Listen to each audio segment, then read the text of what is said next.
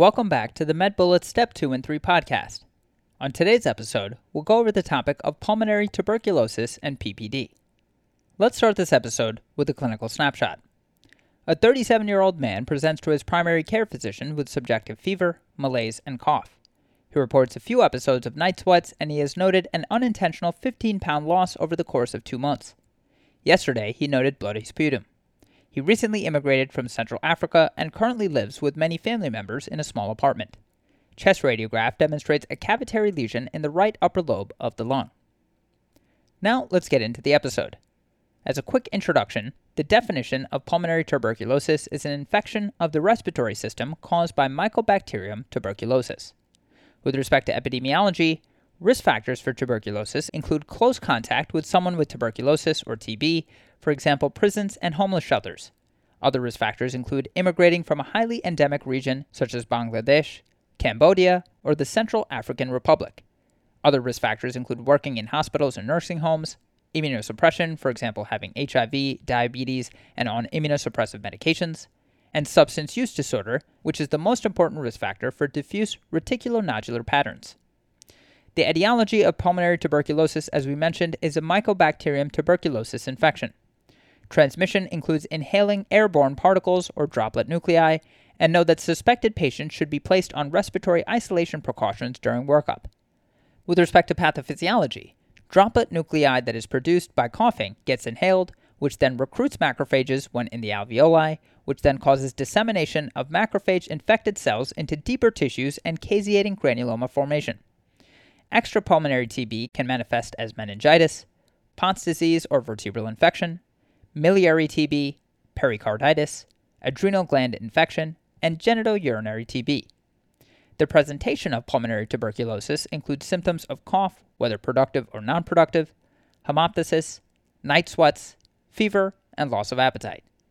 Physical exam may reveal weight loss, and although physical exam is not helpful in diagnosing TB, it is important to assess for extrapulmonary involvement, for example, hepatosplenomegaly, lymphadenopathy, scrotal, and pelvic tenderness.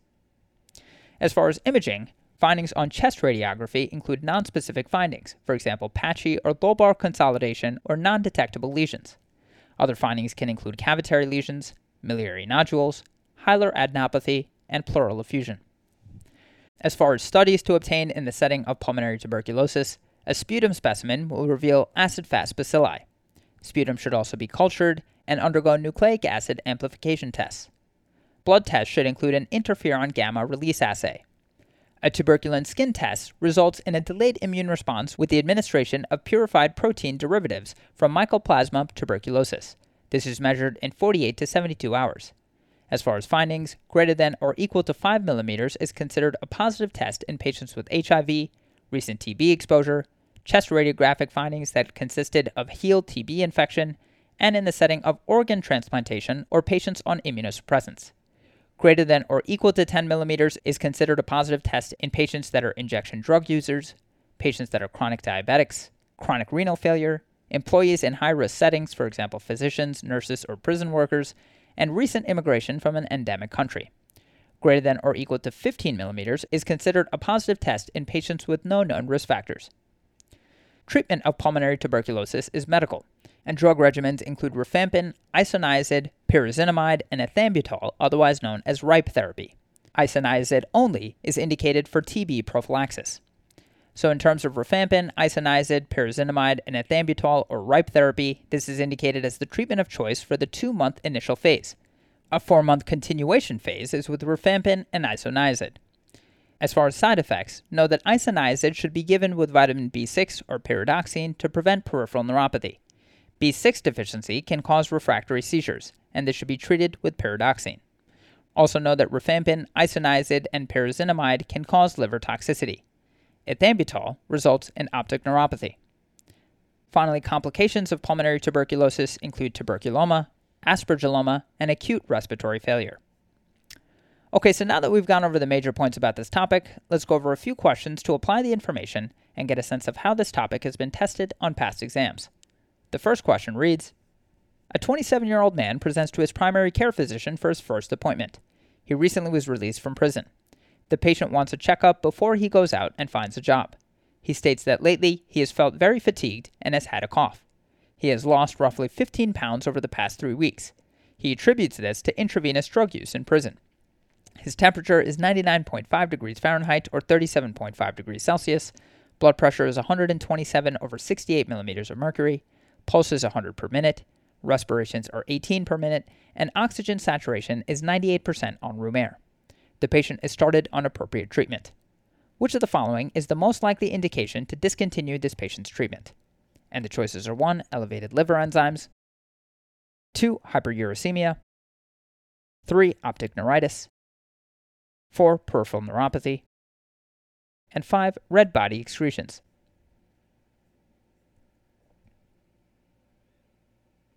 The correct answer to this question is 1. Elevated liver enzymes. So this patient is presenting with symptoms suggestive of tuberculosis and has been started on treatment. The most likely indication to discontinue tuberculosis therapy is elevation of liver enzymes. Tuberculosis typically presents with weight loss, cough, and night sweats, usually in high-risk patients, like prisoners or the immunosuppressed. Treatment for tuberculosis is RIPE therapy, rifampin, isoniazid, pyrazinamide, and ethambutol. The most common indication to alter or discontinue therapy is an elevation of liver enzymes 5 times greater than baseline. To quickly go over the incorrect answers, answer 2, hyperuricemia is a side effect of pyrazinamide. However, this is not the most common indication for discontinuing RIPE therapy. Answer 3, optic neuritis is a side effect of ethambutol. However, it is not the most common indication for discontinuing RIPE therapy. Answer 4, peripheral neuropathy is a side effect of isoniazid. However, this too is not typically an indication to discontinue RIPE therapy. And finally, answer 5, red body excretions are a side effect of rifampin. However, this is a cosmetic concern rather than an indication to discontinue RIPE therapy. To leave you with a bullet summary, elevation of liver enzymes 5 times above normal is the most common indication to alter or discontinue RIPE therapy when treating tuberculosis. Moving on to the next question. A 25-year-old medical student returns from a volunteer mission trip in Nicaragua with persistent cough and occasional hemoptysis for 3 weeks. A purified protein derivative test revealing a 20mm wheal and a chest radiograph with hilar lymphadenopathy support a diagnosis of active tuberculosis. The patient is started on appropriate therapy. Among the prescribed medications, one drug inhibits carbohydrate polymerization of the pathogen cell wall. What is the most likely complaint that the patient may present with because of this drug? And the choices are 1. Joint pain. 2. Leg numbness. 3. Nausea and vomiting. 4. Orange-colored urine. And 5. Vision changes.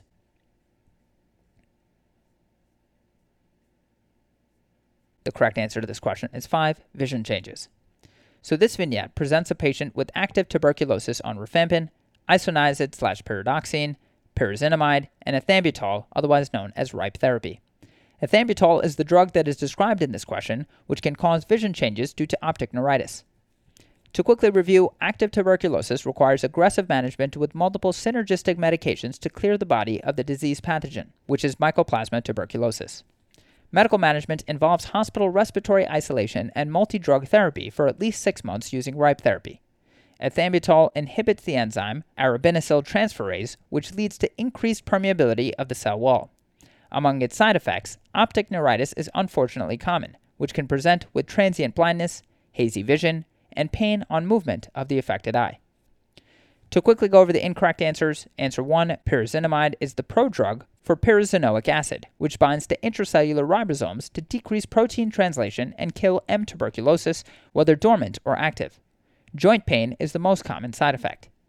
Answer 2, isoniazid, is the prodrug for isonicotinic acid, which prevents synthesis of mycolic acid and maintenance of the mycobacterial cell wall. Peripheral neuropathy is the most common side effect. Answer 3, pyridoxine or vitamin B6 is often prescribed with isoniazid to the latter drug's effect in increasing pyridoxine excretion. Its repletion decreases risk of peripheral neuropathy and sideroblastic anemia. It is also used to treat nausea and vomiting, particularly in pregnant patients. Answer 4, rifampin inhibits DNA-dependent RNA polymerase, causing decreased production of bacterial proteins. It has been used synergistically with isoniazid to treat latent tuberculosis. Orange-colored urine is a common but benign side effect. To leave you with a bullet summary, optic neuritis is a common side effect of ethambutol. And moving on to the final question, A 56-year-old man presents to the emergency department with difficulty breathing along with subjective fever, chills, and a non-productive cough. The patient states that his symptoms began 4 days ago and have been progressively worsening. He recently returned from a month-long trip to South Africa. He is a longtime smoker with a 30-pack-year history and denies any other drug use. The patient takes atorvastatin for hyperlipidemia and hydrochlorothiazide for hypertension. His temperature is 101.3 degrees Fahrenheit or 38.5 degrees Celsius. Blood pressure is 135 over 85 millimeters of mercury. Pulse is 84 per minute. Respirations are 20 per minute. And pulse oxygen saturation is 94%. Physical exam shows dullness to percussion at the right posterior base. A chest radiograph reveals blunting of the right costophrenic angle. Pleural fluid analysis from his thoracentesis is as follows. Serum protein is 5.4 grams per deciliter. Lactate dehydrogenase is 215 units per liter. Pleural protein is 3.1 grams per deciliter. Lactate dehydrogenase is 90 units per liter. Lymphocytes are 86%, and neutrophils are 10%. Which of the following is the most likely etiology of this patient's symptoms? And the choices are 1. Heart failure, 2. Lung cancer, 3. Mycobacterium infection, 4. Pulmonary embolism, and 5. Viral pneumonia.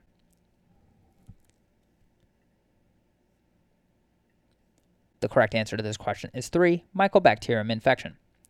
So this patient has an exudative pleural effusion by the Light criteria, which is a ratio of pleural fluid protein to serum protein, that is, a ratio of pleural fluid protein to serum protein is 0.57, with associated fever and travel history to South Africa concerning for Mycobacterium tuberculosis infection. To quickly review, tuberculosis pleural effusions can be associated with primary or reactivated disease. The diagnosis should be suspected in patients with an acute febrile illness, non-productive cough, or pleuritic chest pain, along with epidemiological risk factors for tuberculosis infection. Risk factors include close contact with infected individuals, residence in or previous visits to endemic regions, work in hospitals or nursing homes, and immunosuppression. Typically, a tuberculous effusion is right-sided. Pleural fluid analysis will show an exudative effusion with lymphocytic predominance and elevated adenosine deaminase or ADA levels. Light criteria can classify fluid as an exudate if one or more of the following are present. 1. Ratio of pleural fluid protein to serum protein is greater than 0.5. 2. Ratio of pleural fluid lactate dehydrogenase or LDH to serum LDH is greater than 0.6. And 3. Pleural fluid LDH level is greater than 2/3 the upper limit of normal for serum LDH. In contrast, a transudate will not meet Light criteria and is caused by imbalances in hydrostatic and oncotic pressures such as heart failure, cirrhosis, and nephrosis. A pleural biopsy of a TB infection may also reveal caseating granulomas. In most cases, with appropriate RIPE, that is rifampin, isoniazid, pyrazinamide, and ethambutol therapy, the pleural fluid will resorb. To quickly go over the incorrect answers, answer 1, left-sided heart failure causes increased pulmonary capillary pressures and can present as bilateral transudative pleural effusions.